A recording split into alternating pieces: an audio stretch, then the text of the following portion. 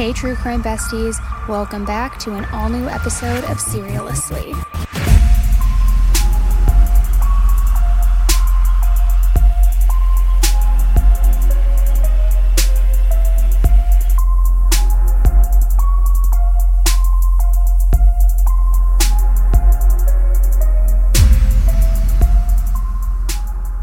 Hey everybody, welcome back to an all-new bonus episode of Seriously.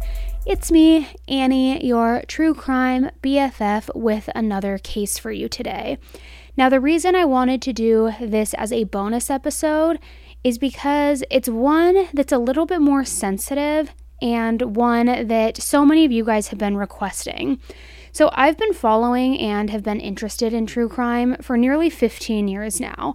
And when I first decided to start my channel, one of the biggest requests that I kept getting over and over from you guys was to cover the case of baby Brianna.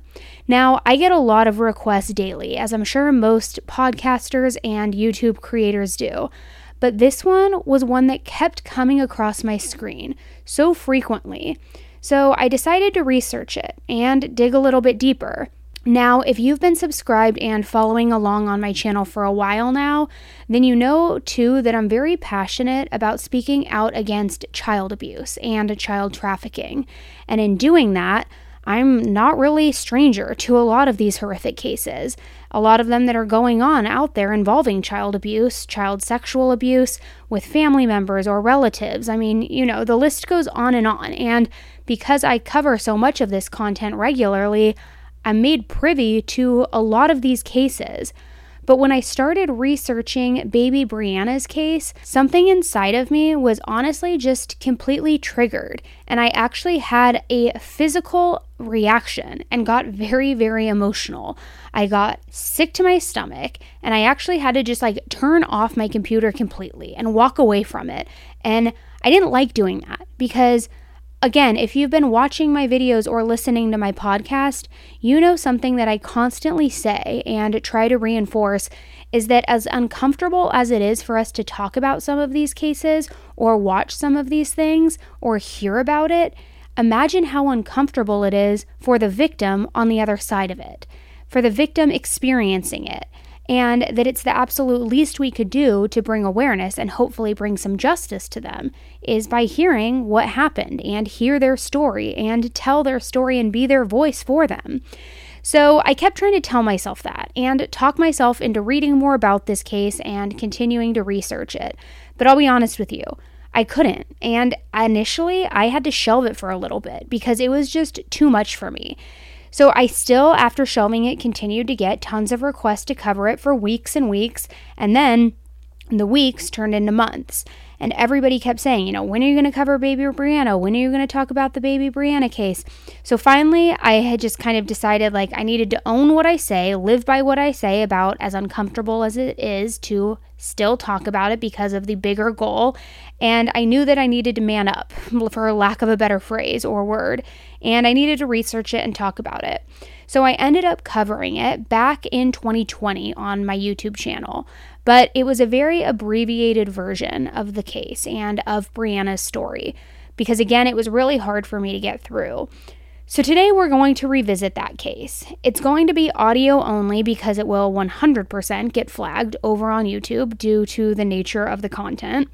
And I do want to warn you that it is extremely disturbing. It is graphic, and like all of these cases, it is truly heartbreaking and horrifying. So I want to warn you ahead of time before we get into it that this is definitely not going to be an easy one to listen to. The story of baby Brianna is unfortunately a really hard one, but it's the ugly truth and ugly reality of child abuse. On February 14th, 2002, in Las Cruces, New Mexico, 19-year-old Stephanie Lopez and 21-year-old Andy Walters gave birth to baby Brianna, born on Valentine's Day. Brianna was a beautiful, healthy, happy, glowing little baby girl. The horror behind this case reveals itself just 5 months later, in July of 2002, when Brianna was just 5 months and 5 days old. On Thursday night, July 18th, 2002, around 6 p.m., Brianna's father, Andy Walters, went out to grab a case of beer and then headed home to the house in Las Cruces, New Mexico. He returned home and he and Brianna's mother, Stephanie, along with Stephanie's twin brother, who is 19-year-old Steven Lopez, started drinking beers with each other, hanging out and just enjoying each other's company throughout the night, kicking back, having a few beers, and just really being mellow and hanging out. Well, not being mellow, as we will soon learn. However, the next morning, Stephanie called 911, and she reported that she was unable to wake up Brianna and that Brianna had fallen out of her high chair. When Stephanie spoke with investigators, she tells them that she had about 3 beers the prior evening, and then she went to bed while the father and the uncle, her twin brother, continued to drink beers, hang out, and play with baby Brianna. And then she tells investigators that when she woke that morning, she found Brianna on the floor and was unable to wake her. Brianna was rushed to the hospital, and what was soon uncovered not only rocked the entire community, but the investigation and the case was so emotional for the officers and the investigators involved that counselors were brought in to help them deal with the case. Brianna arrived at the hospital and was literally bruised from head to toe, all the way from the top of her skull down to her big toe on her right foot. She had bite marks on her face, on her cheeks, on her head, on her torso, her arms, legs, literally everywhere. Just a short time later at 11:10 a.m., 5-month and 5-day-old baby Brianna died at Memorial Medical Center in Las Cruces, New Mexico. As they examined Brianna and performed an autopsy, it was revealed that she sustained massive injuries, both externally and internally. She had bruising all over her head and face, and her little fingers and her toes were lacerated. Brianna had 11 human bite marks in various stages of healing all over her body, indicating that this had been ongoing. Baby Brianna had massive bruises, multiple bruises, swelling of the brain, and bleeding in the membranes surrounding the brain. She also had bleeding around her optical nerves, which means that she had been violently shaken. Brianna also had fractures to both of her legs, and an injury expert says that this happens when you are taken and violently pulled with both legs in a jerking motion very quickly. Brianna's skull had 5 to 7-day-old fractures on 2 different bones. Both old and new blood was present, indicating that there was a prior injury to the brain. Brianna also had 2 rib fractures that were weeks old. Additionally, she had significant abrasions on her butt that led into her rear cavity, which indicated that sexual assault had taken place on a 5-month-old baby. Now, I want to warn you, this next part is very graphic, but the opening in her rear end was so traumatized that it gaped open. That is the term the medical examiner used, gaped. And during her autopsy, it was determined that it had been dilated a full inch.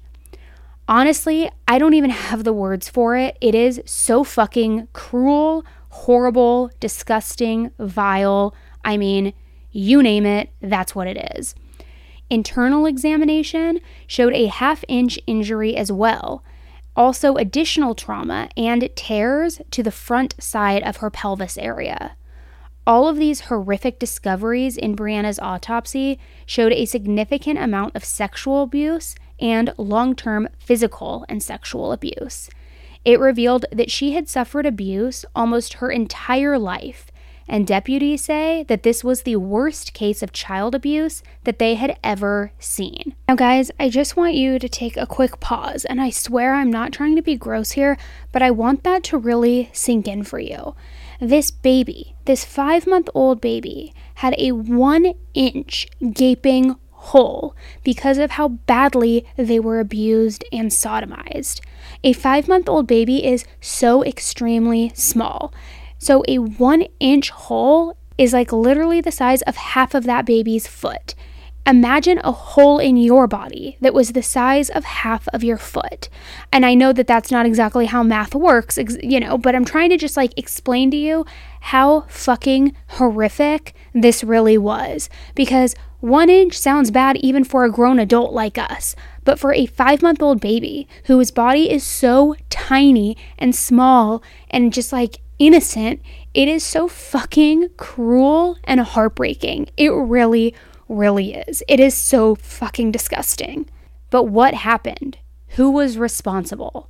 Who could have fucking done this to a 5-month-old child? Well, Brianna's mother, father, and uncle, the mother's twin brother, were all arrested. They were questioned by investigators, and the investigators were able to get a little bit more clarity as to what took place the night before Brianna died, also what took place that morning, and it also outlined the sequence of events of what happened. Now, we already know that they were all drinking some beers together, and that according to baby Brianna's mother, Stephanie, she had 3 beers, then went upstairs and went to bed, and that the father and the uncle continued to drink together and play with baby Brianna. But this is where the new details and the real story emerges. Uncle Stephen and her father, Andy, were drinking beers and began tossing Brianna in the air, tossing her up in the air to where she would hit her head on the ceiling, and they wouldn't catch her. They would throw her and let her fall and hit the ground. And they did this repeatedly. Around 12:30 a.m., Brianna's father, Andy, finally decides to go to sleep, but he was unsure where Brianna was, which I just have a huge fucking problem with that. How are you going to go to sleep and you don't know where your newborn daughter is? That is a serious problem, which, first of all, how do you even do that as a human being? How do you abuse your daughter repeatedly, throwing her up into the air to hit the ceiling and then hit the floor, then just go to sleep? So at 3 a.m, Andy says that he awoke to find baby Brianna on the floor, that she was on the floor so that he covered her with a blanket and then put her in her bouncer, which, why was she on the floor? Why wasn't she in a crib? Why wasn't she in a bassinet? And also, by the way, putting a baby to sleep in a bouncer is extremely dangerous. Having them in a bouncer unsupervised period is extremely dangerous. But to sleep also with a blanket is just absolutely neglectful. This entire thing just infuriates me. So Brianna's mom, Stephanie, if you can even call her that, awoke early in the morning to hear Brianna screaming in agony. She discovered 5-month-old Brianna covered in fresh bruises. So she asked Andy and Stephen what happened the night before, and they both told her that they had been a little rough with Brianna, later admitting that they had thrown her into the ceiling multiple times, hitting her head and allowing her to fall to the floor multiple times, as though it was some kind of sick fucking game.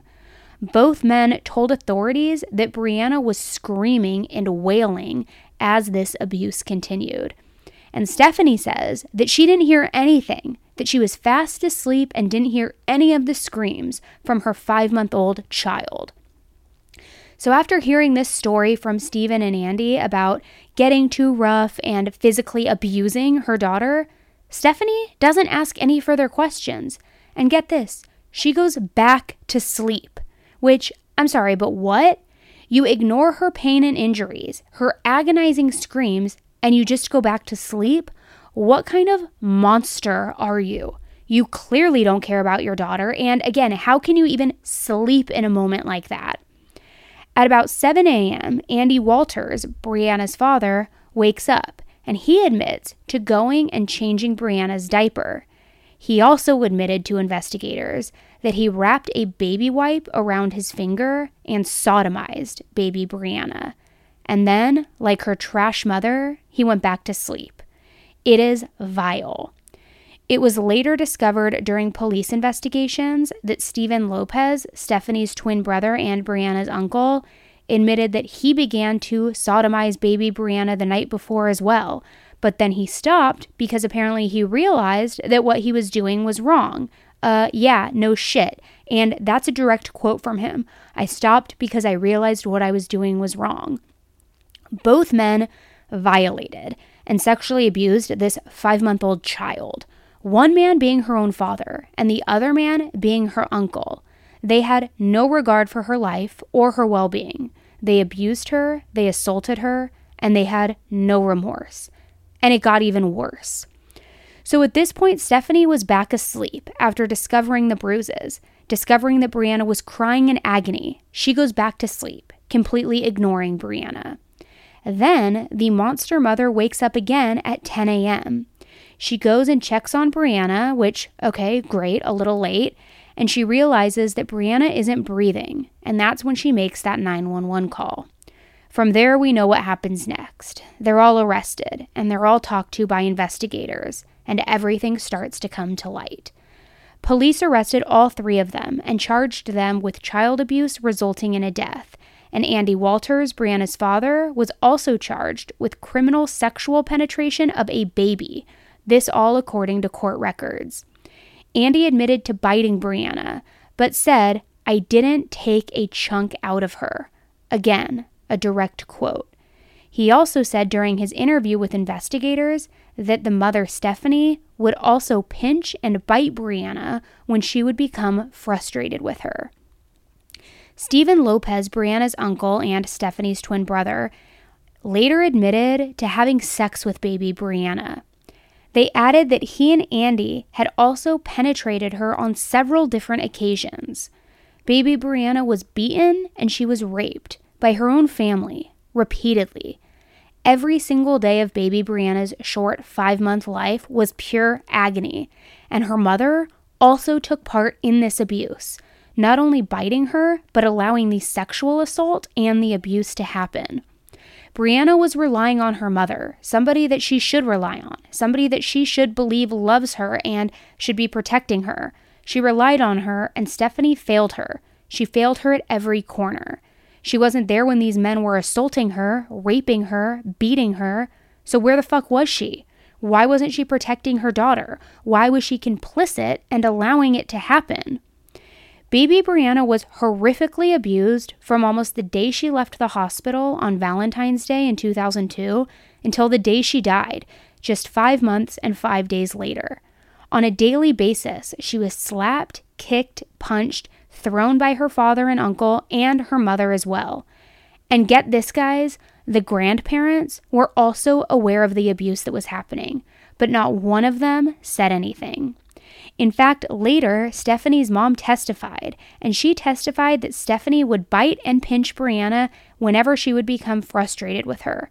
And she also said that she was aware of the abuse that was happening, including being beaten, pinched, all of it. But she says that she didn't want to get involved. Again, a direct quote, saying, "I knew what was going on, but I didn't want to get involved." Sheriff records showed no signs of child abuse claims happening at the home. They did have a few domestic disturbance calls, but nothing involving the children. The other two children, Brianna's 18-month-old brother and 8-year-old uncle, showed no signs of neglect or abuse, but they were immediately placed in protective custody. The jury found Stephanie Lopez not guilty of intentional child abuse, but guilty of child abuse resulting in death. She was given a 27-year sentence, but we're going to get to what that 27-year sentence really became in just a minute. Brianna's father, Andy Walters, was also convicted, and I'm going to read what he was convicted of because it is a laundry list. He was convicted of intentional child abuse resulting in death or great bodily harm, conspiracy to commit intentional child abuse resulting in death or great bodily harm, criminal sexual penetration of a child under 13 in the first degree, intentional child abuse not resulting in death or great bodily harm, and negligently permitting child abuse. He was sentenced to 57 years in prison. Stephen Lopez, the twin brother and Brianna's uncle, was of course also convicted, and he was convicted of intentional child abuse resulting in death or great bodily harm, conspiracy to commit intentional child abuse resulting in death or great bodily harm, and criminal sexual penetration of a child under 13 in the first degree. He received a 51-year prison sentence. But it didn't stop here. As I told you, the family was aware of what was happening and was complicit in what was going on, and they were also held accountable. Andy Walters' mother, Patricia, and his brother, Robert, were also convicted of failing to report child abuse, but they were only sentenced to 60 days. How is that the sentence? How are you sentenced to 2 months for being complicit and not reporting child abuse? How is it possible that you get sentenced longer for stealing a fucking candy bar from a store? Why isn't there a stricter punishment for this? I just don't understand.